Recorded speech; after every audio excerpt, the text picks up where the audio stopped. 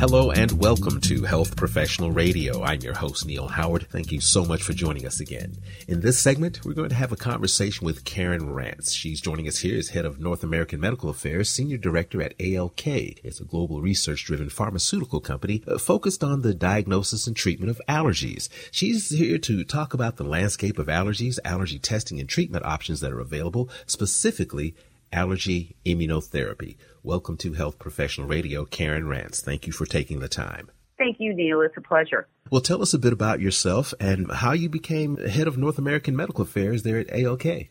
That's an important question. Certainly, my journey has been atypical in as much that graduated undergraduate with my Bachelor's of Science in Nursing, was working as a registered nurse for several years, then went to earn my master's degree and certified as a pediatric nurse practitioner. So spent the next 20 years seeing patients, focusing on asthma and allergies. In that time as a nurse practitioner, I earned my doctorate from University of Virginia, which introduced me to the research realm. So I left clinical practice in 2015, really with the ambition of creating and painting the landscape with a broader brush of which I could focus on and benefit outcomes. So with that, I stepped into my role here as head of medical affairs in 2016 and have enjoyed the role, really was given the task of giving birth to the medical affairs department because at that time, ALK was a business entity in the United States, but we did not have a pharmaceutical arm. Most of us are quite familiar with typical allergy information, the pollen, the ragweed, the peanuts, the eggs. Are there aspects of allergies that are maybe little known aspects to most people, maybe surprising that you can share with us? The prevalence of allergies is increasing, and some may be unaware that allergic rhinitis, which often is referred to as hay fever, is actually the sixth leading cause of chronic illness in the U.S., and the annual costs are excess of $18 billion. So though the comorbidities or those entities that allergic rhinitis can contribute to and make those conditions worse, such as asthma or any of the GERD or any other of the atopic diseases, it often goes largely unrecognized. Some believe that allergic rhinitis specifically does go unrecognized, and because of that, the continued self-treatment for the patients afflicted by the symptoms doesn't ever escalate in their mind, or they don't necessitate the need to go to a physician for further treatment. Currently in the U.S., there's about 50 million people who suffer from allergies each year, and only about half of those, just over half, like 55%, actually get diagnosed by a healthcare provider. Are allergies often misdiagnosed as something other than an allergy? Is that the case? Well, certainly. The symptoms can range from upper respiratory, itchy nose, sneezing, the eyes are involved, watery, itchy eyes, to hives, rashes, and it can ultimately lead to anaphylaxis in the case of perhaps someone who's allergic to a bee and gets stung, or even with food allergies. So the underrecognition is an issue. And what we focus on at ALK, and what we truly specialize on a global scale, is allergen immunotherapy. So that's what allergen immunotherapy is. It's a treatment that's been used in practice for over 100 years, and it involves the repeated administration of allergen extracts to the individuals, the patients who are sensitive.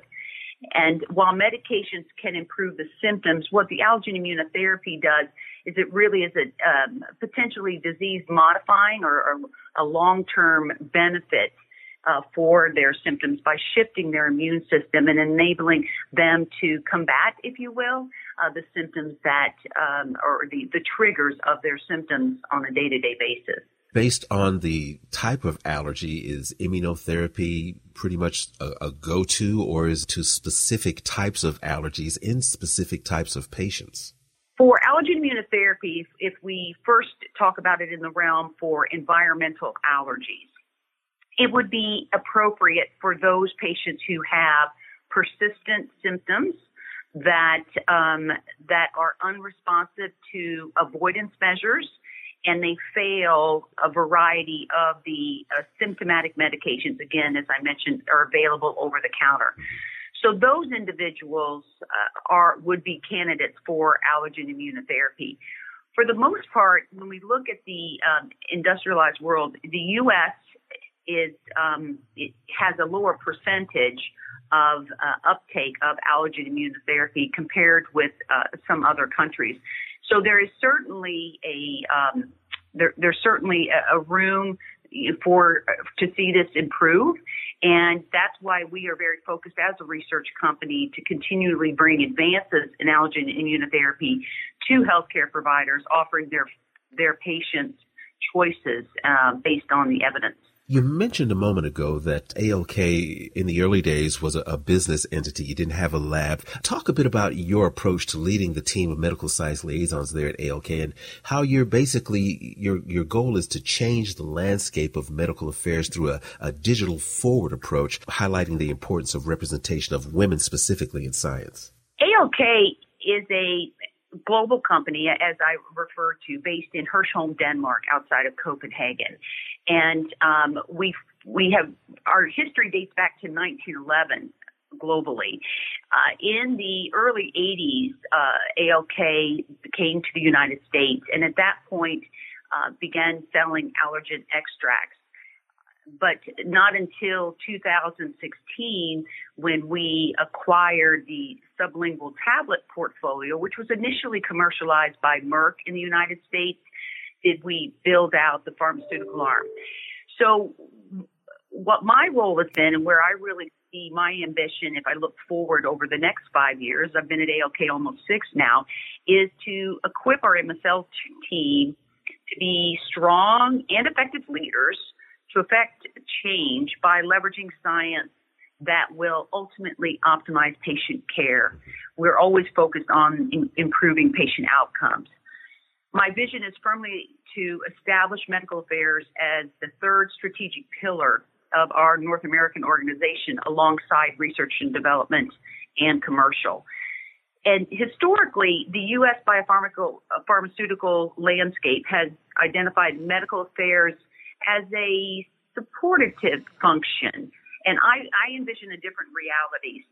Again, over the next 5 years, I plan to expand the roots of my work and leading the team along with my commercial colleagues to create opportunities for the MSL team to lead from the front. MSLs, the medical science liaisons, are the natural owners of scientific data across the product's lifestyle. So there's a notable trend currently in the U.S. pharma industry, which has only increased its trajectory since the pandemic, and that affected us all starting in March 2020, where science and data are further becoming its foundation. So I see this as where we can usher in what's needed for educating, supporting healthcare providers moving forward. One aspect that I think is important is women in the sciences, medical sciences, and the importance of that role. And I think this is very much a need in the U.S. based on the current statistics where women are largely underrepresented. And women are nearly half of the U.S. workforce, but only about 27% in the science, technology, engineering, and math. So among this group are the medical scientists in our organization and our medical science liaisons. So I will continue to work to increase opportunities, awareness that we can do more, and encouraging women to go into this field. Our website for anyone wanting to know more about ALK is www.alk.net. That's the global website. Then you can have /US to look at the U.S. organization. Karen, it has been an absolute pleasure speaking with you. Thank you for joining us here on Health Professional Radio this morning. Thank you. Have a great day. You as well. You've been listening to Health Professional Radio. I'm your host, Neil Howard, in conversation with Karen Rantz, Head of North America Medical Affairs, Senior Director at ALK. Audio copies of this program are available at hpr.fm and healthprofessionalradio.com.au. You can also subscribe to the podcast on iTunes, listen in, download at SoundCloud, and be sure and subscribe to our YouTube channel at youtube.com/Health Professional Radio.